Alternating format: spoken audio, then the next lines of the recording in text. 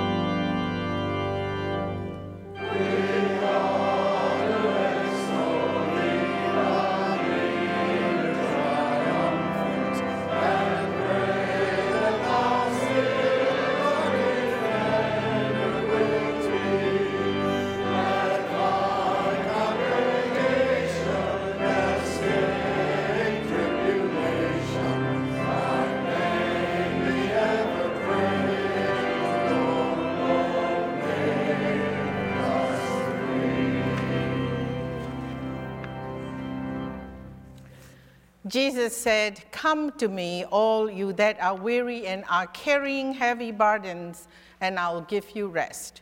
Take my yoke upon you and learn from me, for I am gentle and humble in heart, and you will find rest for your souls. For my yoke is easy and my burden is light."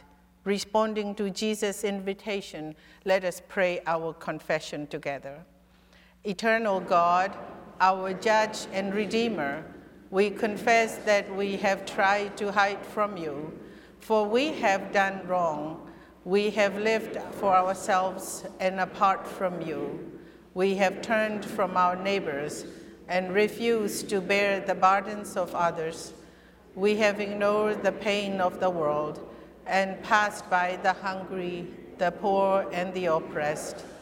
In your great mercy, forgive our sins and free us from selfishness, that we may choose your will and obey your commandments. Through Jesus Christ, our Savior. Amen. We see in 1 Peter chapter 1, verse 3, telling us that by God's great mercy, we have been given a new birth into a living hope through the resurrection of our Lord Jesus Christ. Friends, believe the good news of the gospel. In Jesus, we are forgiven.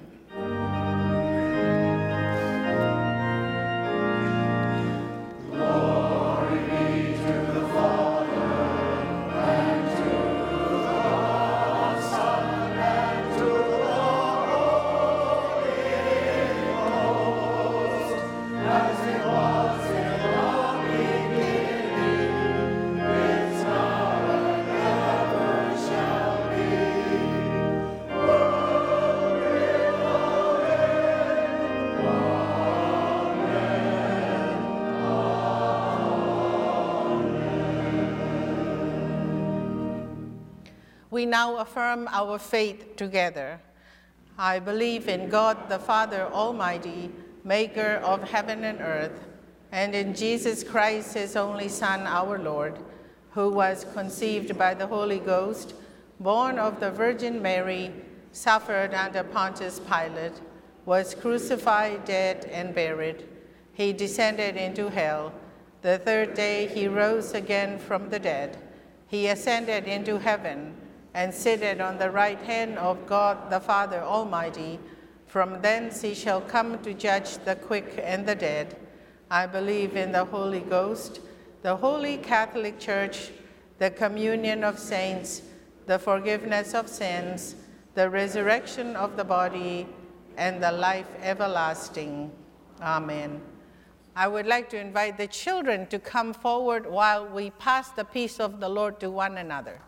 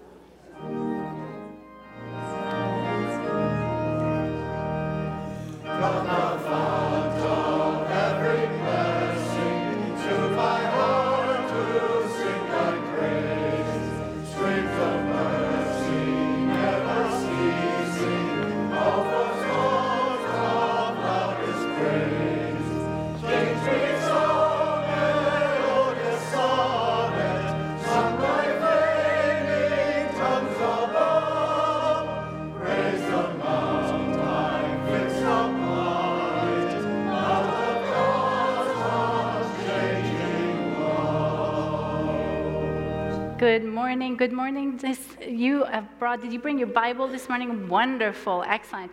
You guys, I'm the music director. I do the music here, and I was asked to do the children's moment, and I was thinking what to do, and then what happened is I woke up with a song, and you might know this song, and if you do, and congregation too, can you help me sing it? Raindrops and roses and whiskers of kittens, bright coppers, kettles, and marmalade mittens, brown papers, branches tied up with strings. These are a few of my favorite things. Okay, thank you. That's great. That's from The Sound of Music. Do you know that? Have you heard that before? The song, My Favorite Things. Yes. So it made me think about my favorite things, and I was wondering, do you guys have favorite things? Tell me what. What's your favorite thing? My favorite thing is ice cream. Ice cream. Oh my gosh. I agree. That's a great one. Any other ones? Any other favorite things that you can think of? Well, I can tell you about my favorite thing. I had a favorite thing, and it was taken away for about a year and a half. Can you imagine? I loved my favorite thing, but I don't think I did something bad. I just think that COVID took it away. And my favorite thing was the choir right there in the back. They were gone for a year and a half. And then finally, we got the choir back after a year and a half. And praise be to God for this. We're so excited. Because you know what? We praise God through music. Did you know that? When you come to worship. So sometimes we worship God with the choir.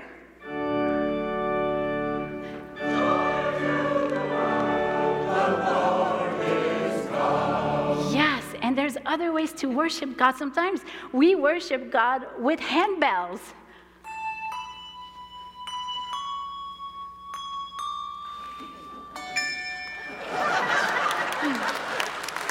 Sometimes we get to worship God with the mighty organ.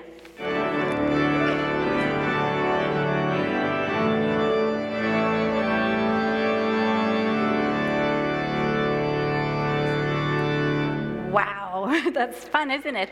So Psalm 150 says, "Praise ye the Lord, praise God in his sanctuary. Praise him with the sound of the trumpet. Praise him with psaltery and harp. Praise him with a timbrel and dance. Praise him with stringed instruments and organs, and praise him with loud cymbals. Let everything that has breath praise the Lord." So we get to make a lot of noise when we worship God, and sometimes music is one of our favorite things. So please pray with me. Dear God, thank you for loving us, and we give you thanks for our favorite things and ice cream. Thank you for giving all kinds of ways to praise you and to help us make joyful noise to celebrate you always. In Jesus' name we pray. Amen. And you can go with Miss Carol. Thank you.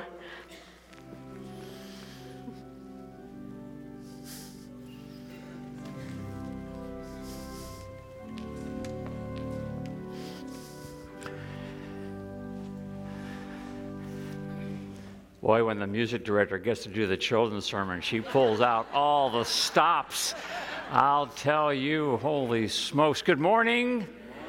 Welcome to Church of the Palms. You know what one of my most favorite things is? A Michigan victory, yes. Yes, yes. Thank you so much for being here and congratulating me on our undefeated season. We are so glad that you're here, and lots of things for you to look forward to as we carry out our life together here at Church of the Palms. We have, even in this moment, a blood bank that's sitting outside. If you would like to give blood, a precious gift of blood, now is the time. There's an urgent need for it, and so if you have that time in your schedule today, just stop by there, and they would be happy to receive you.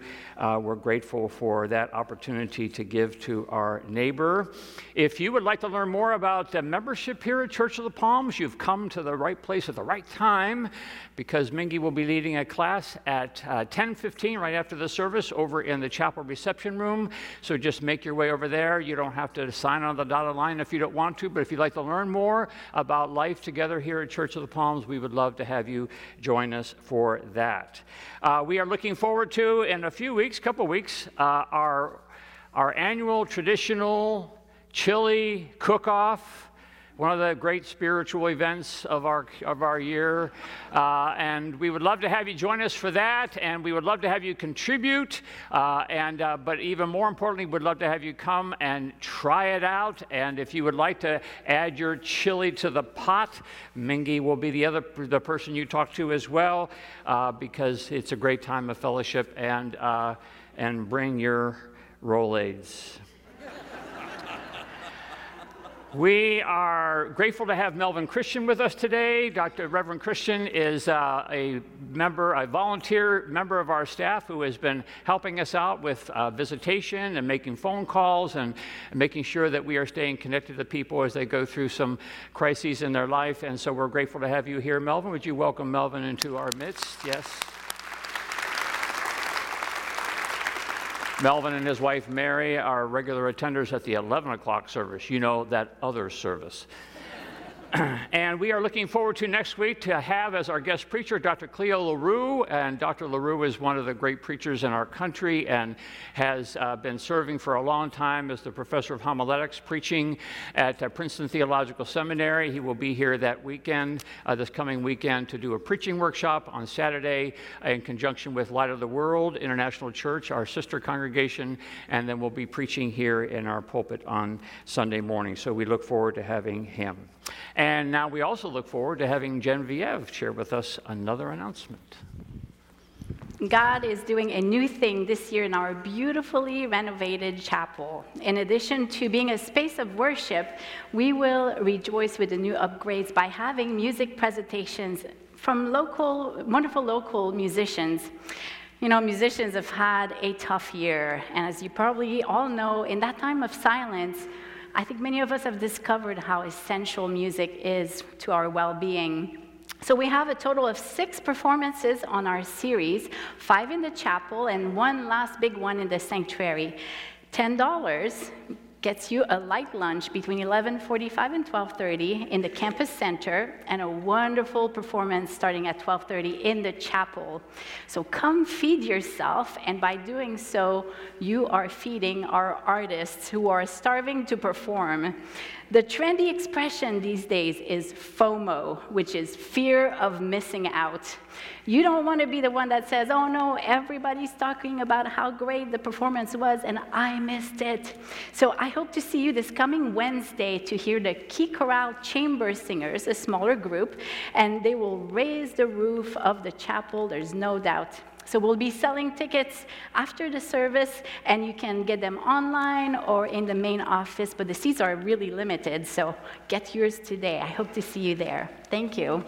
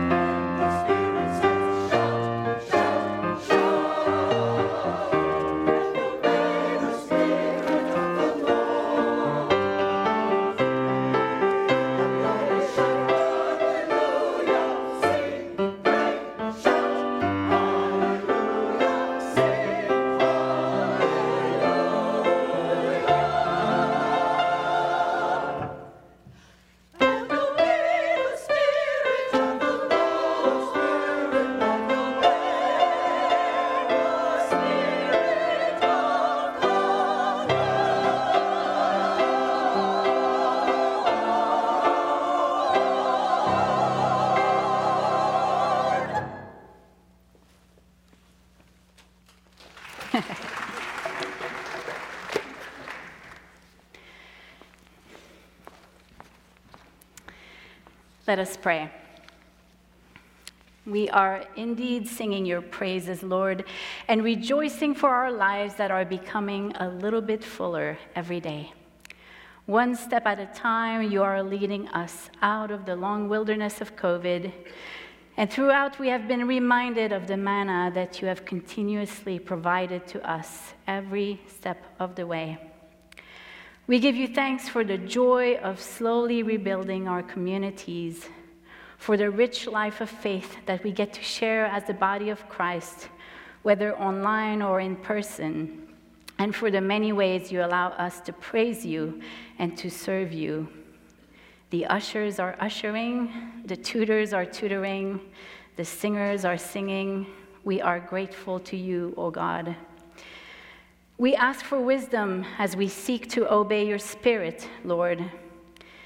Inspire in us the desire to keep our minds in the teaching of your word, rather than spending hours reading words that upset our souls, that divide your people, and that have no lasting power. Keep us away from the distractions and from the many available sources that seek to create conflict. Remind us how to speak face to face, how to love our neighbor. Place your healing touch this day on those who are feeling anxiety and depression. Remind them that they can lay their troubles at your feet. Ease the noise in their minds so they may hear your gentle guiding spirit. We pray for the people who struggle to afford rent or who can't find a home in this difficult housing period. Put a roof over every one of your children's head, O Lord. Bring rest to those who can't sleep at night because they live with guilt, fears, haunting memories, or excessive stress. You alone are the great healer. We ask that you restore those who are in the hospital and suffering, those facing surgery, those who live with chronic pain, and bring peace to those who are about to make their journey home to you. Protect the brave people who serve our country and guide the ones who have been selected to lead us all so we may live peacefully with one another. We pray all these things as we join together, repeating the words Jesus taught his disciples, saying, Our Father, who art in heaven, hallowed be thy name. Thy kingdom come, thy will be done, on earth as it is in heaven. Give us this day our daily bread, and forgive us our debts as we forgive our debtors. And lead us not into temptation, but deliver us from evil. For thine is the kingdom, and the power, and the glory forever. Amen. God first graced us with many gifts, as we read in the first words of the Bible. God gave us the green earth, the beautiful sunshine, the stars, the seas, and the animals. God was certainly very generous with our little amazing corner of the world. In return, on this beautiful morning, we give back a small portion of what we get to enjoy. The ways of giving are listed in your bulletin and on your screen, and there are also baskets at each door when you enter or leave the sanctuary. Let us give with joyful hearts.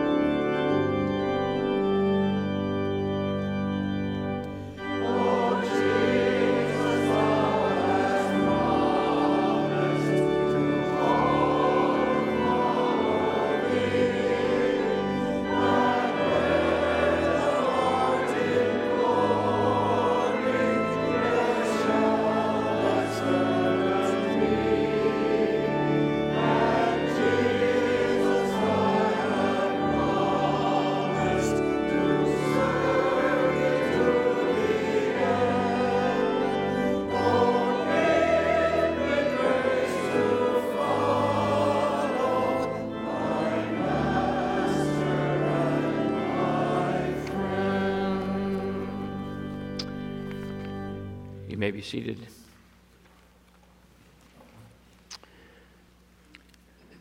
For those of you that didn't hear Melvin's prayer, it was a really good prayer. I just want you to know that. We'll get that corrected for next service. Our scripture today from our common lectionary comes from the Gospel according to Mark, the 10th chapter, beginning at the 17th verse. Hear the word of God. As Jesus was setting out on a journey, a man ran up and knelt before him and asked him, "Good teacher, what must I do to inherit eternal life?" Jesus said to him, "Why do you call me good? No one is good but God alone. You know the commandments: you shall not murder, you shall not commit adultery, you shall not steal, you shall not bear false witness, you shall not defraud, honor your father and mother." And he said to him, "Teacher, I have kept all these since my youth." Jesus, looking at him, loved him and said, "You lack one thing. Go sell what you own and give the money to the poor, and you will have treasure in heaven. And then come follow me." When he heard this, he was shocked and went away grieving, for he had many possessions. Then Jesus looked around and said to the disciples, "How hard it will be for those who have wealth to enter the kingdom of God." And the disciples were perplexed at these words, but Jesus said to them again, "Children, how hard it is to enter the kingdom of God. It is easier for a camel to go through the eye of a needle than for someone who is rich to enter the kingdom of God." And they were greatly astounded and said to one another, "Well then, who can be saved?" And Jesus looked at them and said, "For mortals it is impossible, but not for God. For God all things are possible." Peter began to say to him, "Look, we have left everything and followed you." And Jesus said, "Truly I tell you, there is no one who's left house or brothers or sisters or mother or father or children or fields for my sake and for the sake of the good news who will not receive 100-fold now in this age houses, brothers and sisters, mothers and children, and fields with persecutions, and in the age to come eternal life. But many who are first will be last, and the last will be first." This is the word of the Lord. Let us pray. By your grace and through your mercy, we pray, O Lord, that you will allow these words to come to point to the word just read and to the word made flesh in Jesus the Christ. For we pray this in his name. Amen. Close to some 200 years ago, a candidate for the ministry and a seminarian, Charles Darwin, took great fascination in the world around him as the canvas through which God was revealing himself to the world. His curiosity led him to a deeper and deeper observation of the natural world, culminating in a 5-year voyage around the globe on a ship called the Beagle. And one of the questions that Mr. Darwin was most curious about was, how was it that the world became so beautifully diverse? We don't have just one kind of flower, we have a million kinds of flowers. We don't just have one bird, we have a million kinds of birds. We don't just have one animal, we have a million kinds of animals. We don't just have one kind of human, we have a million kinds of humans. And from all his intense observation from his countless stops across the globe, Mr. Darwin surmised that the great diversity of creation came about through a process called natural selection. That species arise and fall based upon their strength to survive and adapt to the environment around them. Survival of the fittest was a later label given to Mr. Darwin's findings. That what we see in the world today is the result of the survival of the fittest. That there's a reason why the dodo bird and the Tasmanian wolf and the dinosaurs no longer roam the earth. That they were unable to defend themselves against the forces against them. They did not survive because they were not the strongest, they were not the fittest. Now, the truth is, people of faith greatly differ over the veracity of Mr. Darwin's findings and theory, and you will be glad to know that this sermon has no interest in sparking that debate. Except to say that one of the great contributions that people of faith offer to the conversation around the nature and destiny of creation is that when God created the heavens and the earth, we believe, and when God saw fit to create the birds of the air and the fish of the sea and the plants and the animals of the earth, what people of faith largely agree upon is that God created human beings in God's own image. It's one of the great truths from the first pages of the Bible, that human beings have been set apart in bearing the image of God, that there's something different about us in that we are the ones who were put on this planet to carry out the purposes of God, to tend the garden, to name the beast, to be in relationship with the Creator. This we can largely agree upon, at least I hope. And thus, one of the great adventures of being human and being persons of faith is to understand what that means. What does it mean to be image bearers? Especially in light of the fact that we human beings wrestle with our temptations around the philosophy of life, of the survival of the fittest. I mean, let's face it, from the very beginning, going all the way back to Cain and Abel, we human beings are tempted to employ as a way of life Mr. Darwin's theory that it is the strongest to survive. The stronger you are, the better off you are. It's why we have wars. It's why we have weapons. It's why we have gated communities. It's why we have security systems. It's why we have clubs and private schools. It's why we have grade point averages. It's why we have Cadillac health care plans. It's why we have sports. It's why I cried myself to sleep after the Dodgers beat the Cardinals with a walk-off home run in the bottom of the ninth inning this past week. We have our own natural selection systems. Ironically, it is this survival of the fittest mentality that contributes most greatly to our stress, our anxiety, our worry, and even to our worst behaviors. Will I have enough, we ask? Will I come out on top? Will I be okay? Will my team win? Will my group come to power? These are the things that worry us, and about which we can sometimes rage, over which we can sometimes lose friends. So when Jesus preaches about the kingdom of God, as he does over and over and over and over again, it seems to be his way to get us back to this question that we too often distract ourselves from while we're busy surviving. And the question is, what does it mean to be human? What does it mean to be the image bearers of God? What does our world look like in contrast to the dog-eat-dog world around us?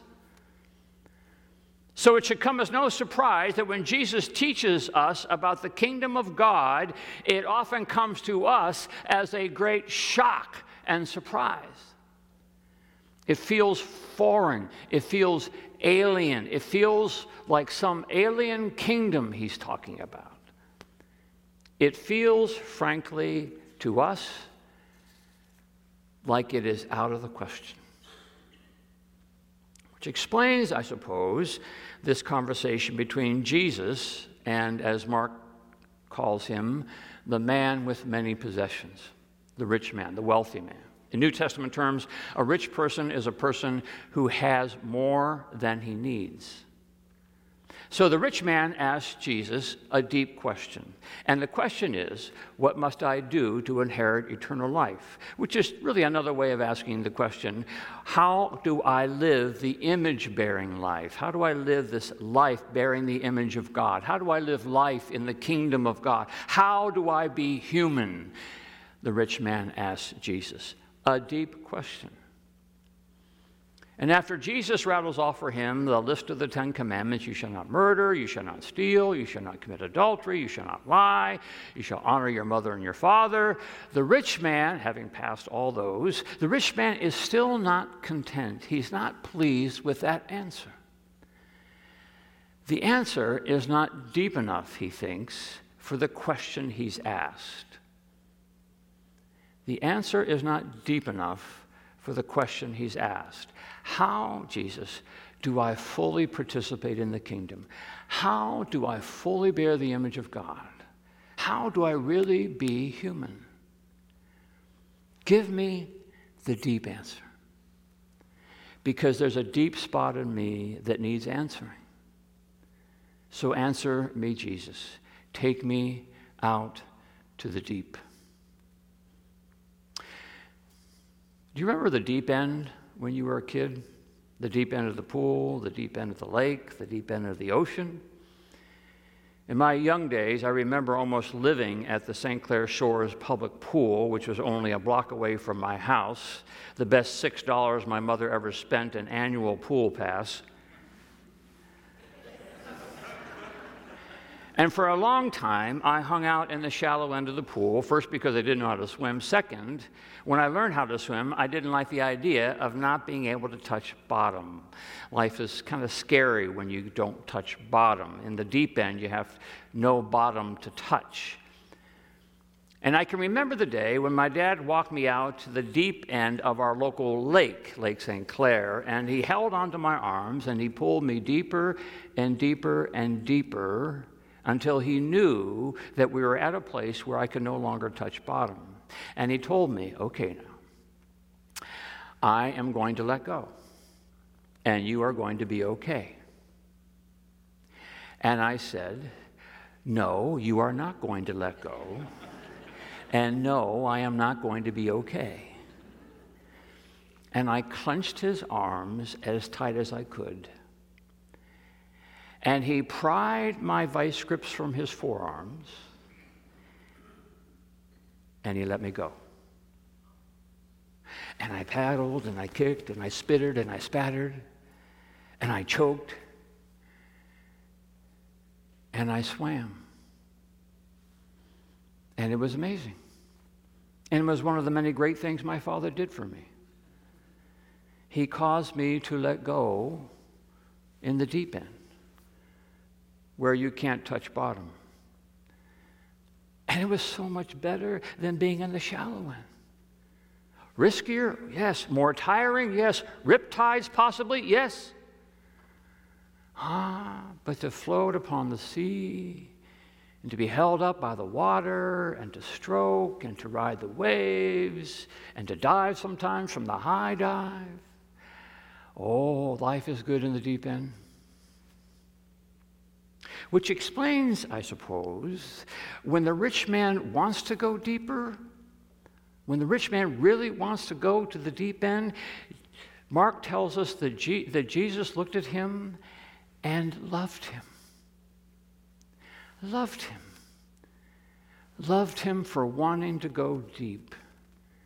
And loved him by then taking him into the deep. He loved him. Can you hear that? That when Jesus attempts to pull us into the deep end, that when Jesus attempts to teach us about the kingdom of God, that when Jesus attempts to show us what it really likes to be human, that this is the way he knows to love us. That as much as we like touching bottom, as much as we hate the idea of letting go, that as much as we cannot be sure that we may not be able to keep our head above water, the only way Jesus knows to love us is to take us into the deep. So Jesus says to the rich man, time to let go. Let go of what you have. And the rich man says, I don't want to let go. And Jesus says, it's time to let go. Life won't be as good unless you let go. But, the rich man says, but all these things, I love these things. I love my bank balance. I love my rainy day fund. Because they're the bottom. That's what I get to touch. The shallow end, you don't have to worry about those things. And Jesus says, but didn't you want the deep answer? I thought you wanted to be in the deep end.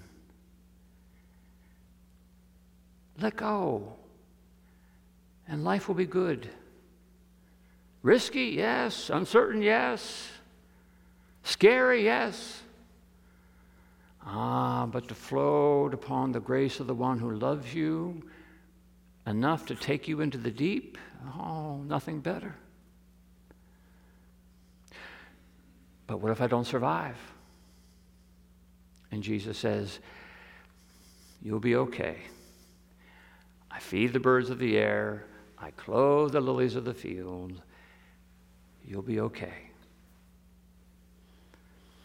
And Mark tells us that the rich man was shocked. Later, when Jesus told the disciples that it's easier for a camel to go through the eye of a needle than it is for a rich man to enter the kingdom of God, Mark says that they were astounded, shocked and astounded. And when you're shocked and astounded, it's usually because you've learned that the world is not as you thought it was. It's usually because your presumptions have been challenged, that the way you thought life was supposed to be is not the way it's supposed to be. But that's what Jesus does, right? He shocks and astounds. He astounds us by telling us to let go, loving us enough to let go. And it's not just what we have in our closets and in our bank accounts. Most certainly it includes that, but it's not limited to that, because we have so many things that we don't want to let go of, right? Maybe it's our pride. We all got some pride that we get to let go of, don't we? Or maybe it's our hard-headed opinions. You know, you got any of those hard-headed opinions? Maybe Jesus wants you to let go of those. Maybe it's your anger. Life has not been fair. People have not been fair. The world has not been fair. And you're angry and you want to hold on to that anger like a security blanket. Or maybe it's your hurt. You've been hurt by someone you've loved or whom you thought loved you, and you got this hurt now and you want to hold on and nurse this hurt, and you hate letting go of that hurt. Or maybe it's your resentment. You resent the inequity, you resent not being paid attention to, you resent the callousness of people, you resent the indifference of others. And when Jesus says forgive, you hate the idea of not being able to touch the bottom of your grievance.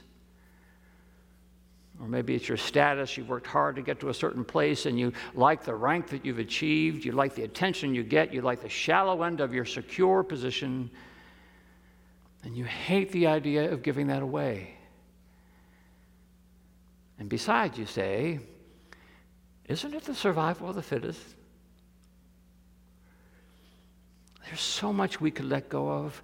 So Jesus loves us enough to pull us into the deep end. He says, welcome to the deep, because the deep is where we love. The deep is where we let go, and we let give ourselves the chance to be in the way of love. And to love is risky and scary, and it feels like you can't touch bottom, and you feel vulnerable, and you wonder if the water will hold you up, and you may not even be appreciated, and you might get hurt. But Jesus lets us free, and so we do things like give to the poor, and we forgive the person who's hurt us, and we swallow our pride, and we say that friendship is more important than the opinions I have, and we give our money away because what we already have, what we need, and we spitter and we spatter and we choke and we swim. We swim. And it's okay if the bottom is deep and we can't quite touch, because we're swimming. We're floating on the grace of God. We're floating on the gift of love. And it's so much better than the safety of the shallows. Up where I used to live, a 7-year-old girl named Jennifer got sent a financial appeal from the local Salvation Army, 7 years old. It was a mistake. You don't send financial appeals to 7-year-olds. Or maybe you do. Little Jennifer opened up the envelope that had been addressed to her, and she read that $5 will feed a hungry person. $5? She went to her little allowance bank and found 50. Well, that'll feed 10 people. So she emptied the bank, stuffed it into the envelope, and sent it off. She said it made her happy. Family and friends heard the story and added another $5,000. It's probably why Jesus said the children are the one who get the kingdom. Thread that eye, the needle. Are you shocked? Are you astounded when Jesus tells you to sell everything you have and give it to the poor? And that right now you have as much chance of entering the kingdom of God as a camel has of passing through the eye of a needle? or that you should forgive 70 times 7, or that you must love your enemy? Does that shock you and astound you? Do you feel yourself vice-gripping the forearms of Jesus as he pulls you deeper? Do you feel terror as Jesus attempts to have you let go? If so, you may be closer to the kingdom than you think. For with God, all things are possible.